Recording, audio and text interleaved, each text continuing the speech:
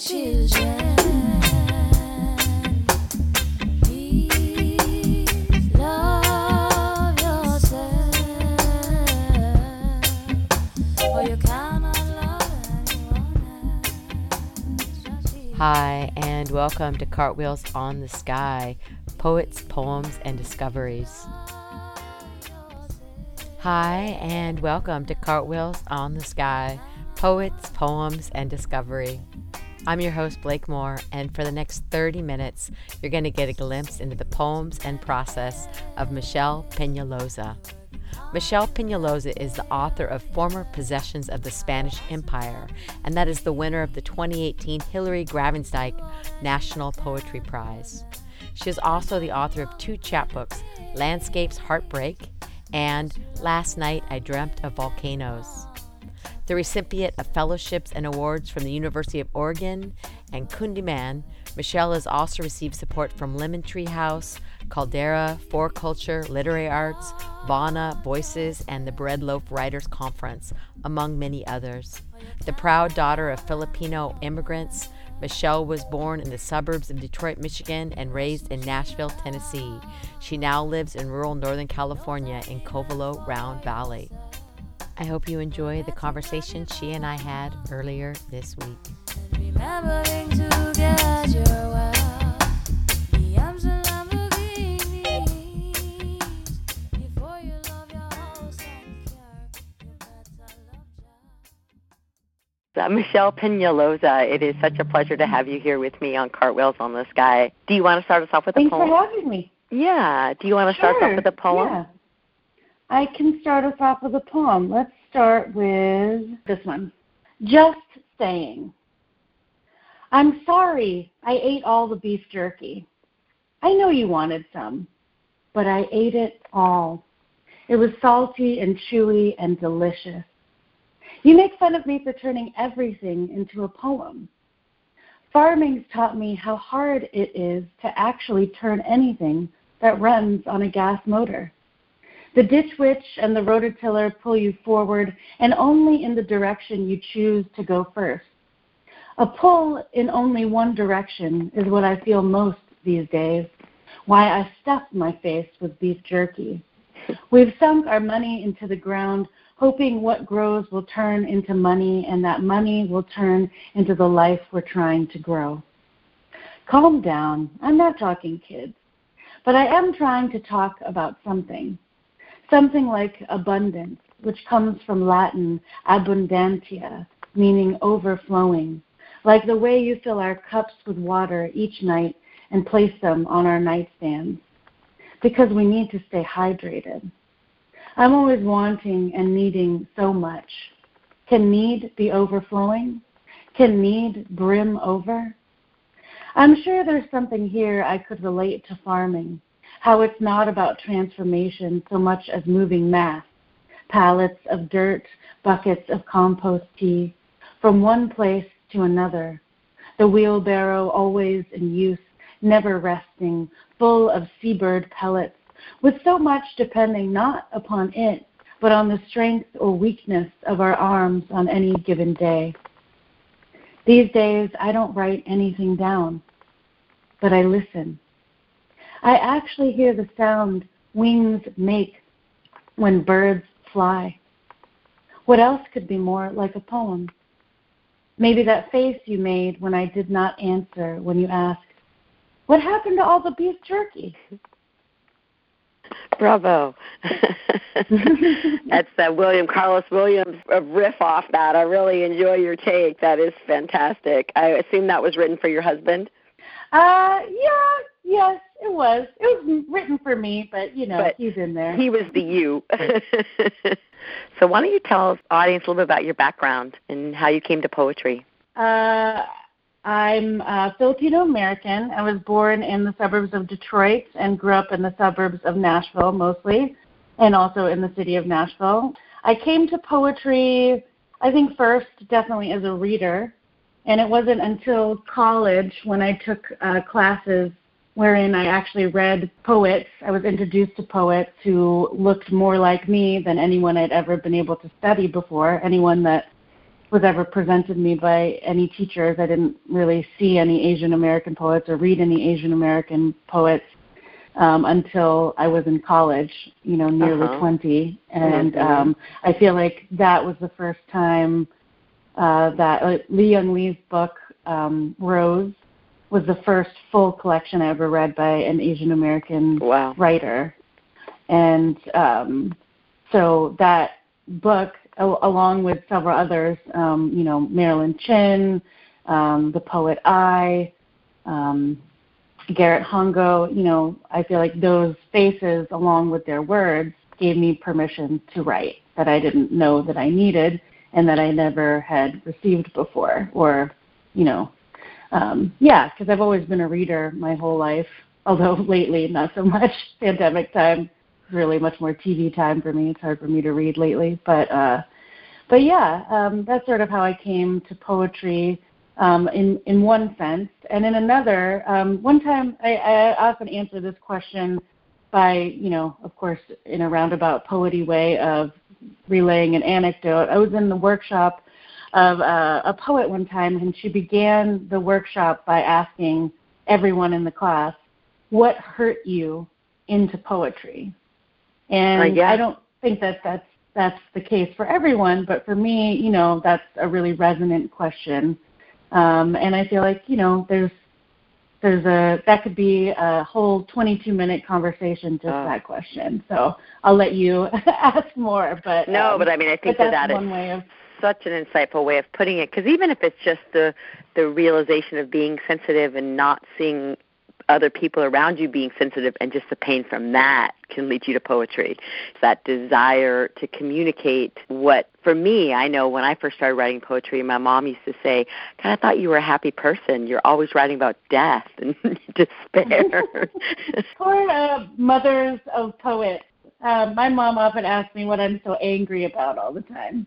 Mm-hmm. Do you have any poems that speak to that? Is there something that comes to mind?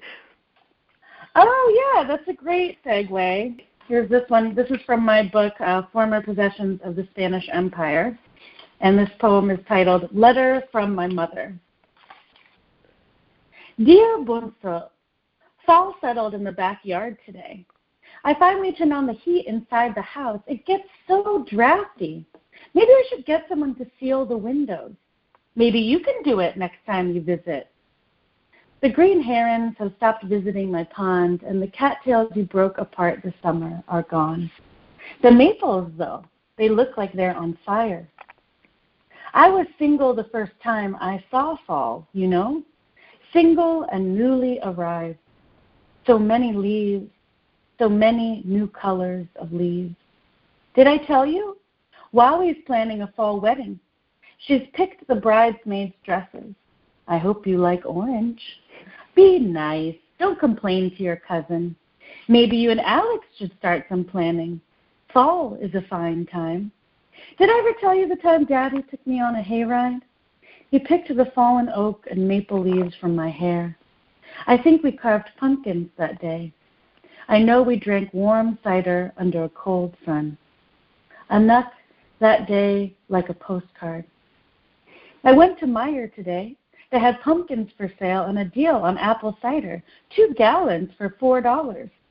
I bought some mulling spices for you. Kumain ka ba? Have you been eating? What did you make Alex for dinner? Remember, be patient and kind. Even though you aren't married, love is all kindness and patience. Daddy, always that way. Have you bought any pumpkins? Maybe I'll buy one for myself this year. I haven't carved a pumpkin since you were a little girl. Lately, I thought, a decade is a long and not long time. I'm getting old. I feel it when I climb the stairs before bed. But don't worry, I go on walks. I did some Tai Chi yesterday. Maybe show me how to yoga when you come home for Christmas. You still have lots to learn from me. What I know fills books. That's what they say, right? You could write about me, about things that happened to me. I'll send you poem ideas. The other day, a bird with a snake in its mouth crashed into the Blazers' windshield. Talk about symbolism. You should write a poem about that. or your cousin Andrew, who's too stubborn to speak, or Lola and Daddy. You should write poems about them. Oh, I know what you'll say. They're dead, Ma. Let them be dead. But you're more like me than you'd like. I'll be glad for you to come home, Bunso. For now, I'll watch Dancing with the Stars with your Tita Nora. Watch for the birds that are left. Wonderful. I love some of the things that your mother says to you in your responses. You really do capture that sense. How does she feel when she shows up? Oh, she loves that poem. She loves it. She loves that. She calls that, like when I did my book launch in Seattle last summer, she came from Michigan and, she came to all 3 events that I had, and she was there, proud mom at all of them. And she loves that poem because that's her poem.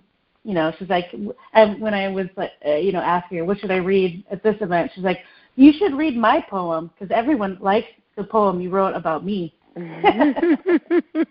So, yeah. For some reason, it made me think of this poem. Can I read you a poem that I wrote to my mother? Because mothers come up so much. It's called Migrations. Today, behind the grocery store, I saw a whale hop straight up.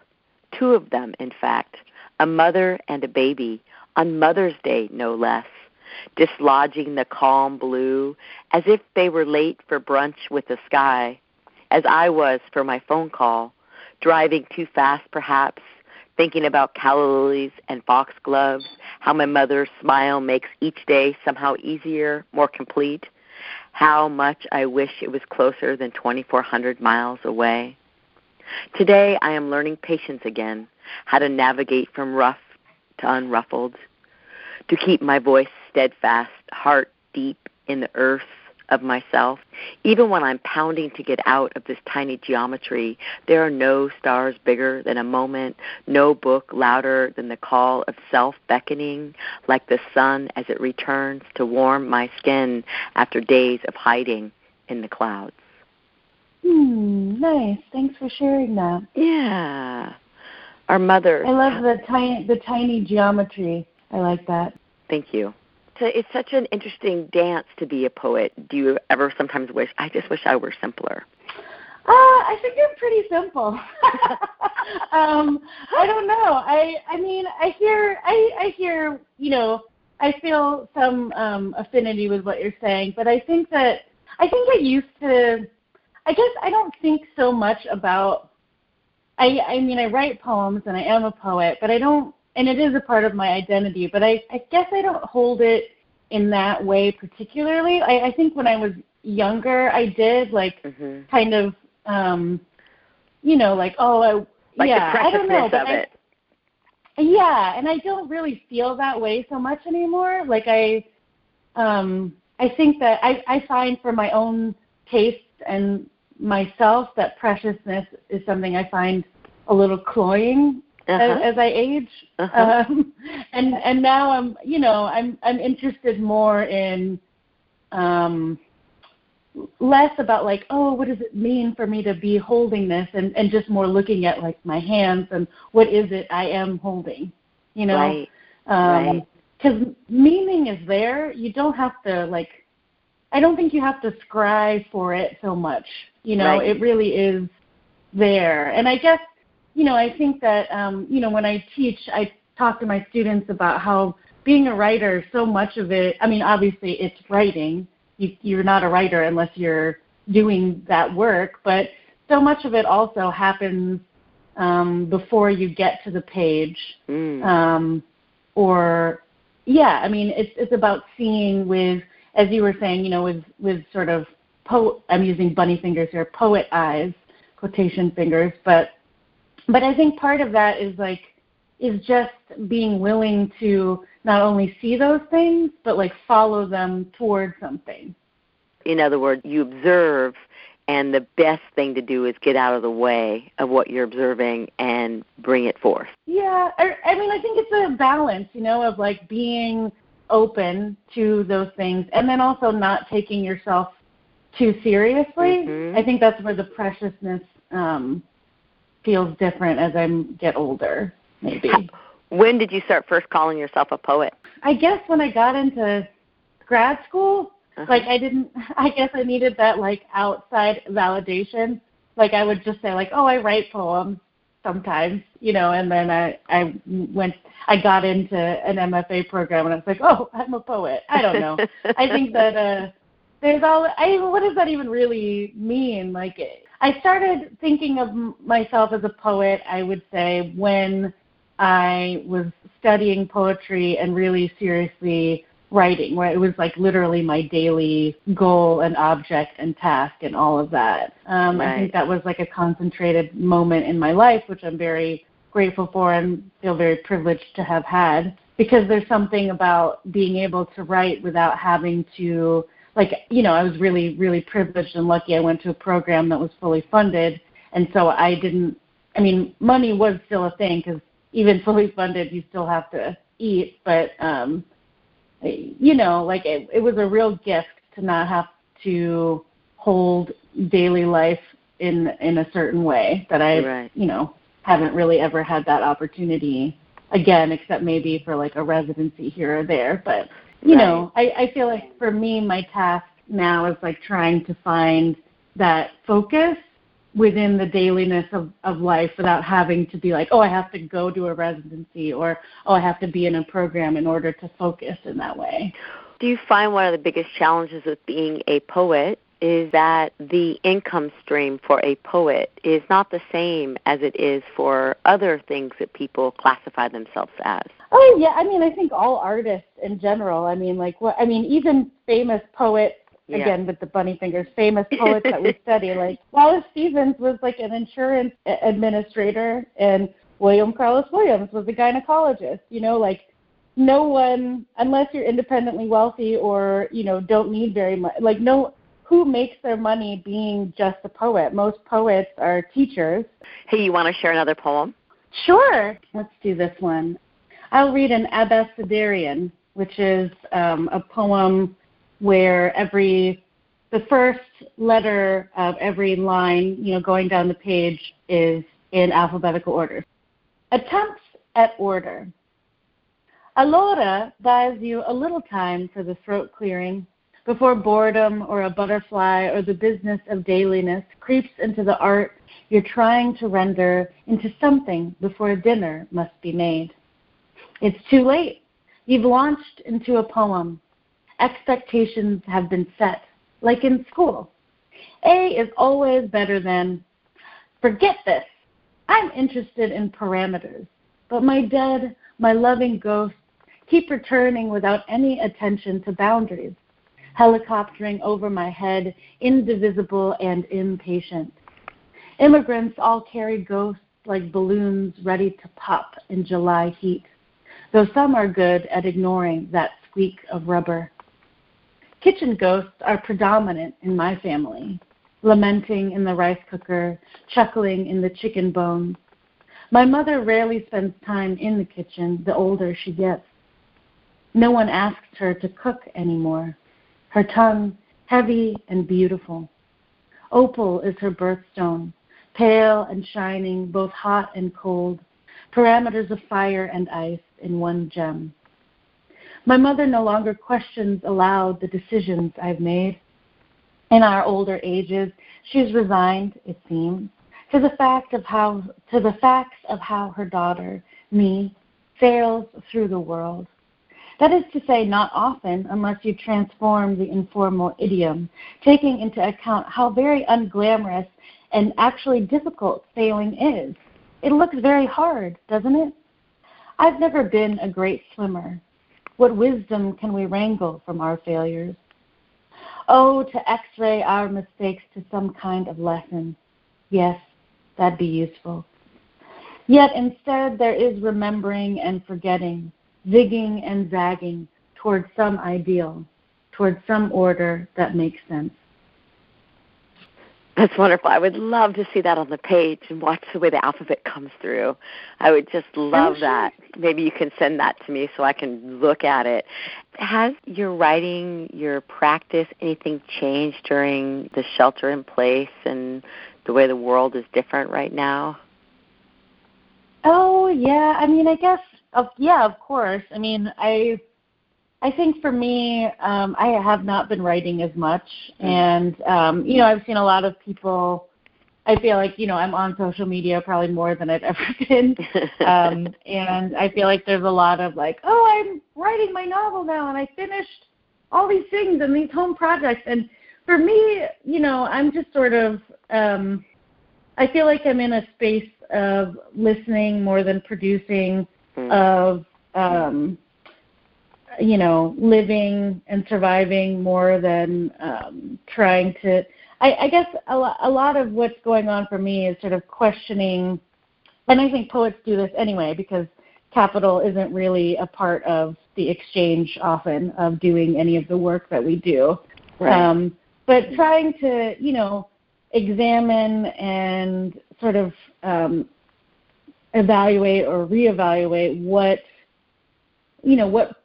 value or what process really means. Like, I feel like there's all of this pressure, especially, in the U.S. to produce constantly, to prove your worth by way of productivity. Mm-hmm. And I think that, I'm trying to hold this for myself, but also thinking about this, like how our value isn't connected to or shouldn't be connected to our productivity, but maybe more our mutual involvement in community, or it's less about producing stuff and maybe more about being present. I don't know. Yeah. I feel like I'm saying all this, it sounds I think what you're saying is so wise.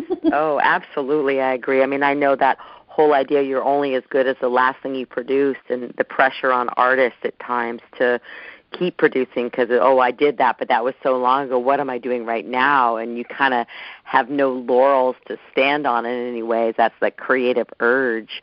And I think you're right it's not just artists who feel that way. It's kind of everybody. And where's that stillness and that presence that, oh, gosh, I'm in a body and I'm breathing. Guess what? That's pretty amazing. And I haven't hurt anybody today. Yeah. I've actually helped people today. So I completely think that is such a true statement. So I am looking at the clock, and I'm realizing we're running out of time, and I want to make sure that listeners can find out more about you. How do they do that?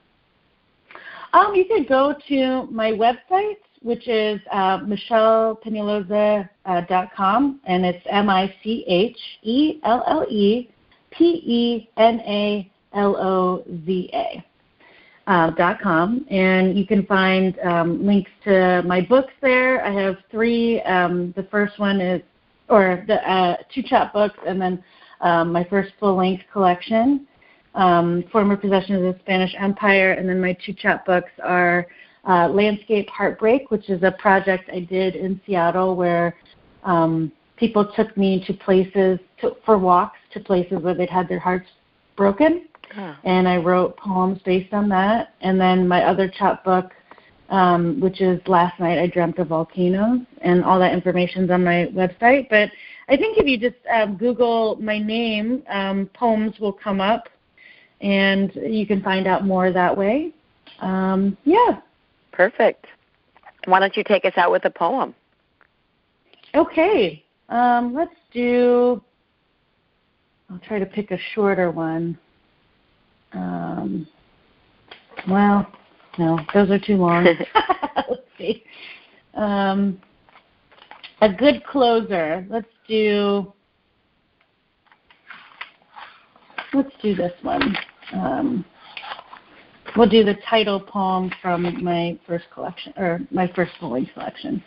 Former Possessions of the Spanish Empire. People name us with the separation of their teeth, the long V of our naming. It used to be we were named for our proximity. Kato Tabing Dagat, the parentage of the sea. The forest lineage, Kato Ginubatan. Or we were named for our parents, Anak ni Lina, Bunso ni Boyet. The song of our names led to the discovery of garlic growing from our palms, the scapes forming a second green hand. But it was in the name of good King Philip that songs changed to names, and the naming of names became law. A governor-general made a name for himself with the Catalogo de Apellidos, a dissemination of empire, a naming of parts to trace and tax everyone. Whole provinces renamed with efficient alphabetical phenomena: Padilla, Pacheco, Palma, Paz, Perez, Portillo, Puente, Peñalosa. Still, there were names we kept to ourselves, a shorthand between us. Windows lined with votives, jars of holy water, the papaya's lush coral and beaded seeds, shining fish roe. Can legacy exist in shorthand? Papal, papa, papel, papaya, paalam, permission, please. What are the root words for what we simply know? How do children born of empire, once removed, possess the history of their naming? Thank you so much. It's just been a pleasure to listen to you read and to talk with you. Fabulous poem. Thanks. You're welcome. Thanks for, doing a show that highlights poetry and bringing that to people. That's wonderful. Mm-hmm. Well, I look forward to more from you, and thank you for your voice and your presence and your ability to bring it all together and your non-precious sensitivity. Well, I try. Well, I don't know how consistent that is, but that's a goal anyway. Well, thank you so much. And that was the voice of Michelle Peñazola, poet from Covelo, Willits area, and just a really beautiful human being. It's really a pleasure to listen to her, read her poetry, and share her perspective. So stay tuned for more great programming right here on KGUA Wallala. And next week, I'll be back with local poet who is now in Los Angeles, but born and raised right here on the coast between Wallala and Fort Bragg, Jasper Henderson. So do tune in again next week and have a wonderful evening. Thanks so much for listening. Love yourself,